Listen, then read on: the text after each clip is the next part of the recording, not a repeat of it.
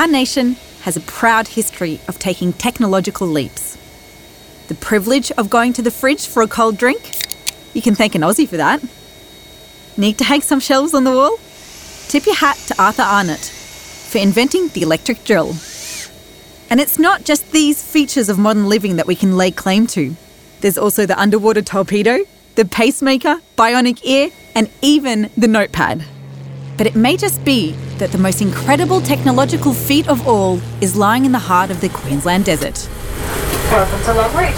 Your mobile phone is within reach. You may now switch flight mode on.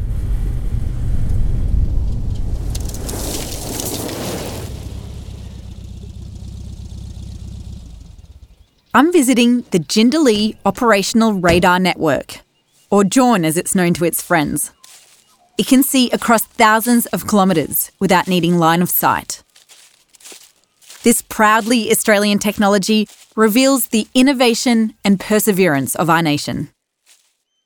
In this episode of Technically Possible, we're going to meet the people behind this success story and discover why JORN is Australia's technological crown jewel. And it's kind of confronting. You know, you could look down and see goannas and, camel running beside you in the car. And then you look up and you see this 21st century thing, literally in the middle of nowhere. Hi, I'm Lily Cerner, and welcome to Technically Possible, a podcast produced by BAE Systems Australia, taking you into Australia's defence industry to meet the people transforming technological hopes and dreams into reality. The Jindalee Operational Radar Network is perhaps Australia's greatest defence triumph. But it didn't just happen overnight.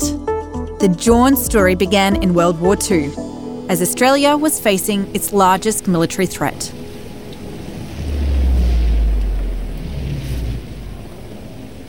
We're very lucky to have modern inventions such as long-range radar and satellites and so on if we want to safeguard our country, because in early 1942 we learnt the hard way. This is Dr. Tom Lewis, a military historian and former naval officer. Singapore fell 15th of February 1942, a British outpost and a bastion of the empire, a stronghold, and a lot of our soldiers went into captivity without firing a shot. And we're all alone in this big country at the bottom of the world, beset by enemies. 4 days after the fall of Singapore, on February 19, 1942, Japan mounted the largest ever single attack by a foreign power on Australian soil. They came south with speed, rapidity, ferociousness and bravery, and did a tremendous job of carrying everything before them. And they launched a surprise attack on Darwin and killed hundreds of people, destroyed 11 ships, 30 aircraft, and all because we didn't have what we nowadays call eyes in the sky. We simply didn't know they were there 300 kilometres or so off Darwin until they actually arrived over our city. It was after this attack that Australia realised it had to develop better technology to defend its large stretches of coastline. Radar was already being developed internationally, but with the evolution of the Cold War, research into radar technology really took up speed in Australia. In those days, the radar wasn't very long range. So if you want to see the enemy, if you want to defend, you need to see. The Mark I eyeball, as you call it if you're in the ADF, in Defence Forces, is only got a limited range. If you're in an aircraft at height, you can see maybe 50 kilometres on a good day, but they're little tiny dots coming towards you, and you've got to put your aircraft in between them and the target. So it's all very difficult. And so the hunt was on to develop a radar system that could look beyond line of sight. In the 1950s, scientists started working on a way to see beyond the horizon by bouncing radar signals off the Earth's ionosphere. This is part of the atmosphere that has been ionised by solar radiation and had been used to assist radio communication since the 1920s. But its application to radar was something new. Dr. Bruce Ward is a Defence Science and Technology Honorary Fellow and an adjunct professor at the University of Adelaide's Space and Atmospheric Physics Group. He began his journey with JORN around 45 years ago. Initial experiments were made in Melbourne and they didn't work, and the reason was they were using a pulse transmitter and they didn't have enough power, so that led them to believed that they needed to use a bistatic system where you had continuous transmissions, but the receiver and transmitter site had to be separated by something like 100 kilometres. So an initial experiment was conducted between Derby and Mirricata on the Woomera Rocket Range to show that the signals were sufficiently stable, and that led to what was known as the Stage A system. So the Stage A was a simple prototype to demonstrate to the powers in Canberra that you could detect aircraft. It involved a transmitter site 100 kilometres out from Alice Springs and a receiver site just out of Alice Springs. And those two systems just provided a single beam looking along an air route. While these early experiments proved the technology was possible, those in power had to be convinced. There was considerable opposition at the time because it was thought that it was a technology that mightn't work and might not be accurate enough. Over-the-horizon radar provides relatively cheap, broad area coverage, but lacks some precision. Airborne early warning aircraft provide considerable precision and control of tactical aircraft, for example, but are expensive and are limited in the area they cover. The final decision was made in 1974 to provide funds for what was called the Stage B radar, which was a principal demonstration that you could reliably detect aircraft targets at long range. It was from here that the world-class Over-the-Horizon, or OTH radar network, was developed. It was set to become the technological holy grail for the new generation of engineers. Liz was one of them. We should be really proud to have that sovereign capability here.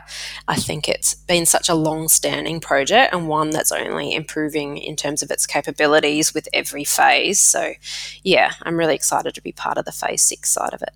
Liz is the lead for the Dawn surveillance software team. So normally radar is like line of sight radar, but Dawn, it's special because it uses what's known as the ionosphere to bounce signals and reach targets that are much further away. So that's really important. It gives us this sovereign surveillance capability to monitor what's going on around us and keep us all safe. So in my team, we develop all the software that interacts with the hardware at our 3 radar sites across Australia to help achieve that surveillance goal.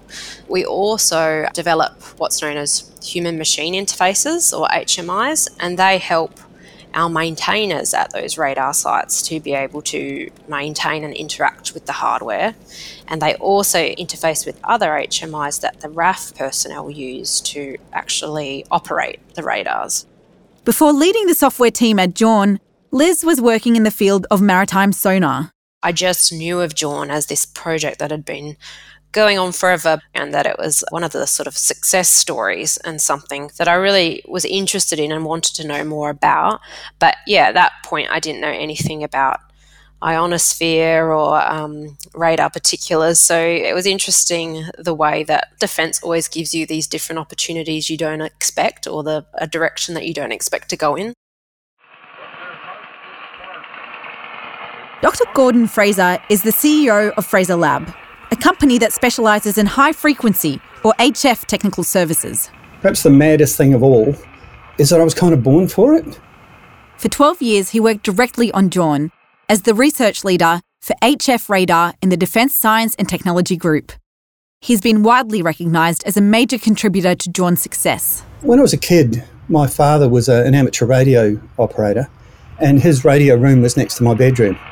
And this was through the period in the 1970s when the Soviets at the time were operating their first generation of over-the-horizon radar. They were quite careless in the way they used it, and it interfered with all the amateur radio communications. And so my dad had come screaming out of his room, bleep, bleep, bleep, about this thing called the woodpecker. That was the colloquial name given to this Russian over-the-horizon radar.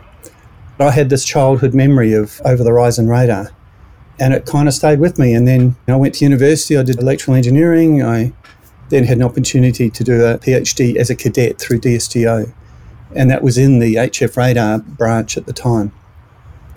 And I just loved it. I've just absolutely loved the whole thing. Dr. Fraser says the OTH radar is a perfect fit for Australia.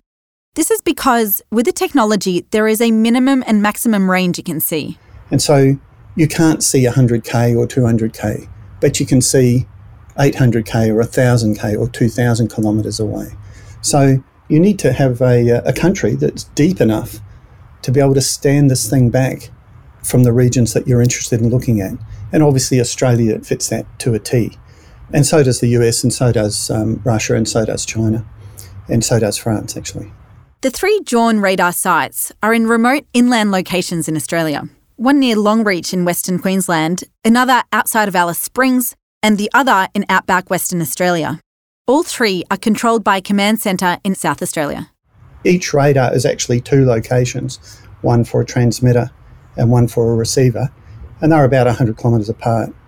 But to go to a Jawn site, the most remote is the one in Western Australia, near a town called Laverton. And you fly to Kalgoorlie, which for many Australians is a remote destination in itself. And then you drive about 2 hours north and 2 hours east. And that gets you to Laverton, and then there's about a 50k drive to either the transmit or the receive site, depending on which you're going to. So you arrive at the site having gone through this quite extensive travel, both in air, arriving at a remote location, and then driving through the true Australian outback. And then you arrive at this thing that's this most marvellous piece of engineering. It's physically very large. And so, as you drive up, it's not just a few small buildings, it's this giant facility. So you arrive there and you're struck by the fact that how could a nation build such a thing in such a remote place? There'll be kangaroos, there'll be red dirt everywhere. You get there and you're really taken aback by what you've come to see. And then confronting, that people like yourselves before you have built this thing. It is a mystical experience. So it's that little kid again, years later. Yeah, well, my wife does think I come out here for a 2-week holiday. So you have fun out there and you really like it, which is partially true. I'm driving just outside of Longreach with Brad, the site lead at this particular Jawn site. I love my job. I enjoy the people I work with, but I certainly love my job. The lifestyle works really well for me, and I love working around the technology. And I think that's pretty rare, that people actually really enjoy what they do. But I certainly enjoy it, certainly enjoy the people, certainly enjoy the organisation we work for, and certainly deliver the product that we deliver to the customer. With a lot of these defence assets or capability, a lot of them tend to be offshore technology that we import. Sometimes we modify it to suit our needs, but Jawn itself has really been developed, built and run in Australia. So I think, it certainly is something that I think the business should be proud of.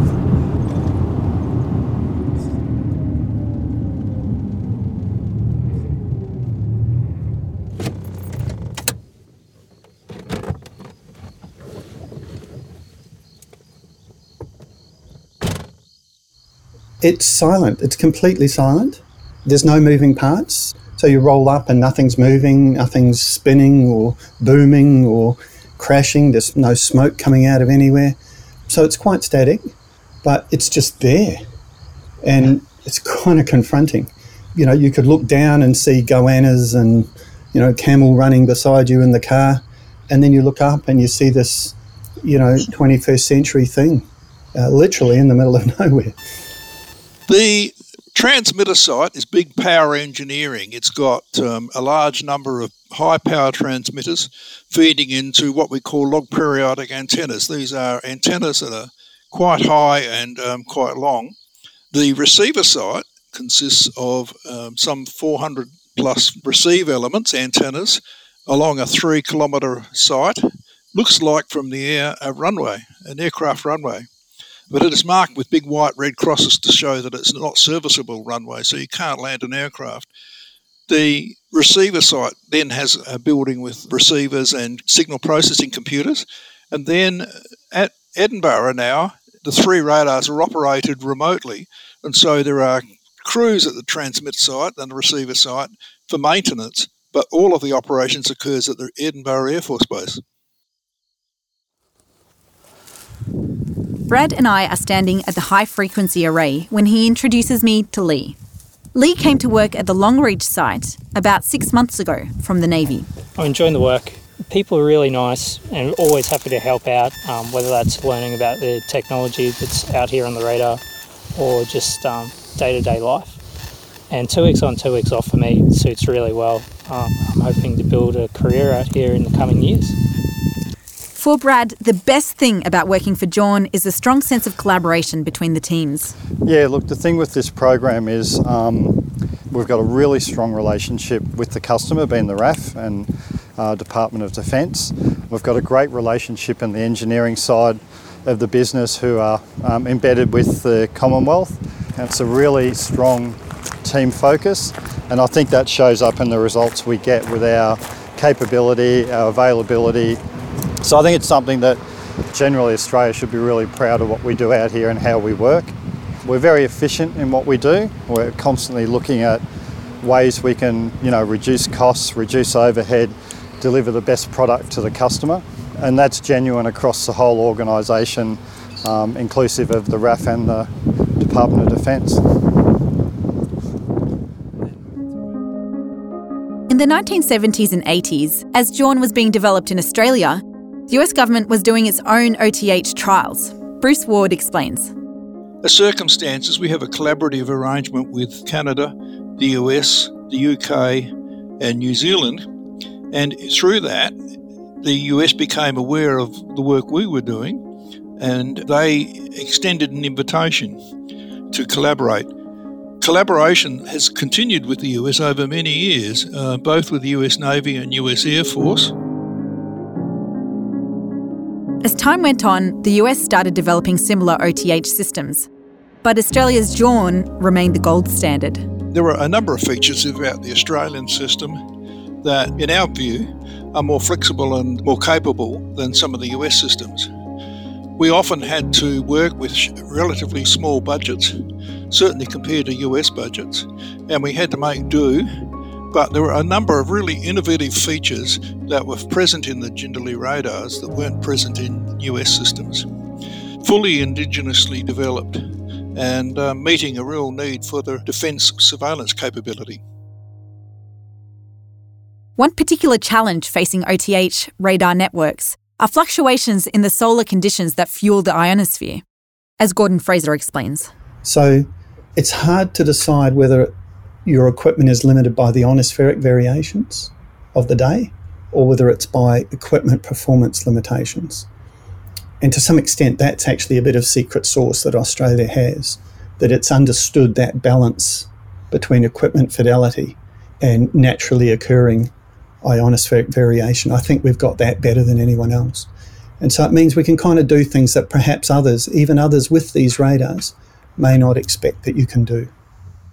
When Dr. Tom Lewis started working with John, he was taken aback by its size, capabilities, and the fact that it was homegrown. I well remember working with John at RAF Base Embra and being so impressed by the fact that we had something that was so Australian and it was so huge and it was so capable.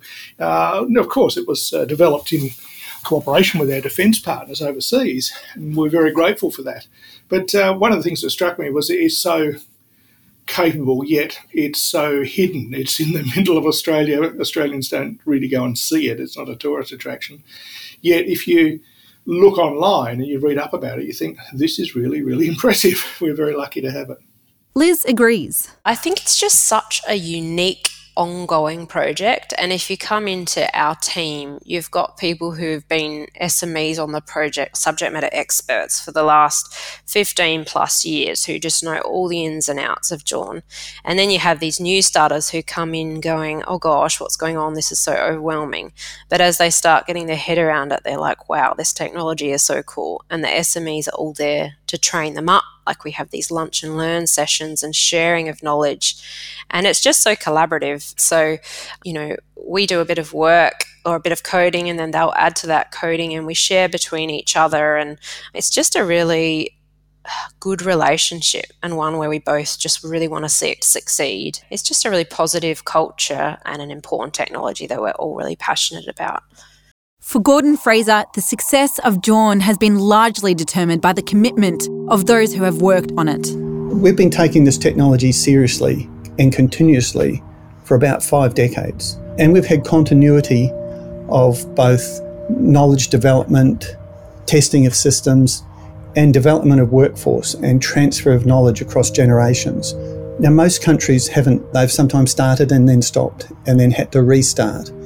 And they've done so without that continuity. And, you don't move forward if you don't work on something. You don't move forward if you don't pass generational knowledge. And so I think that's a real power and kind of a foundation as to why we lead.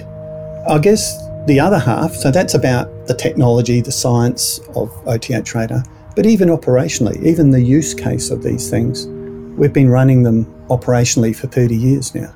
So the Air Force, the operators, have a couple of generations of experience within their world as well.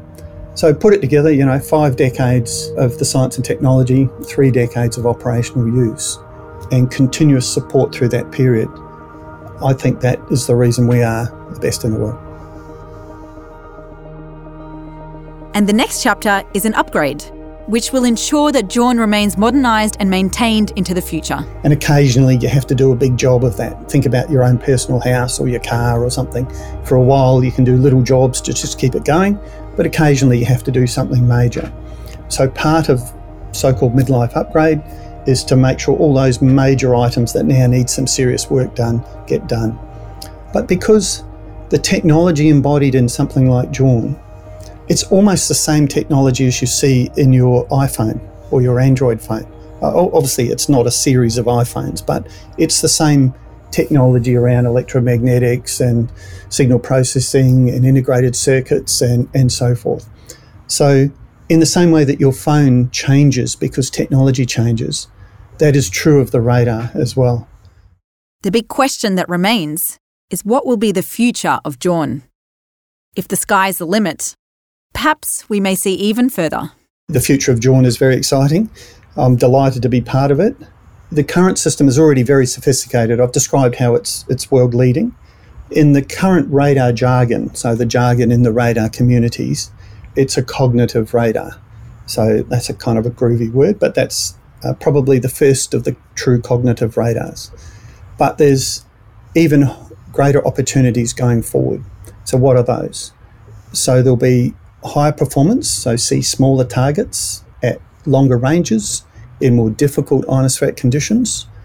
And with the techniques of cognitive radar and machine learning, we can close the gap between a commander's intent and how the radar is set and operated.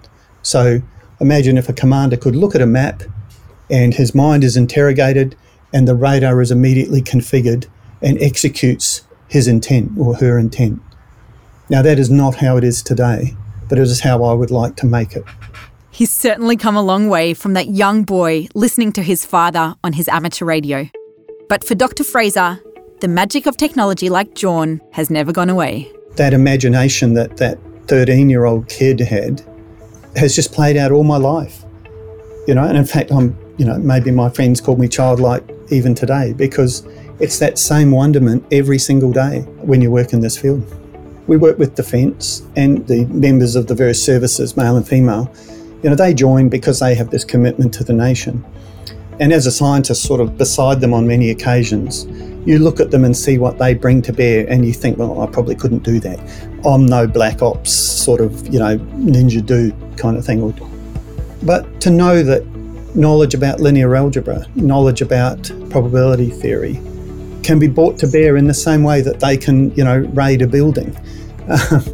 It means that there's a place for you contributing to the nation and you can do it beside people who think the same way and have, really committed their lives to it. So it's a wonderful, wonderful role to have, I think. Well, Gordon, linear algebra was one of my favourite subjects at university, and I am so glad that linear algebra can play its part in protecting the nation. Jawn, Australia's technological crown jewel, protecting Australia into the future using Australian ingenuity and innovation. Thanks to all those we spoke to in this episode of Technically Possible. The series is produced by BAE Systems Australia and Audiocraft. The music you heard is from Epidemic Sound. If you haven't listened already, you can find all previous episodes of Technically Possible on your favourite podcast player. And let us know what you think. Find us on social media at BAE Systems Australia or drop an email to tppodcast@baesystems.com.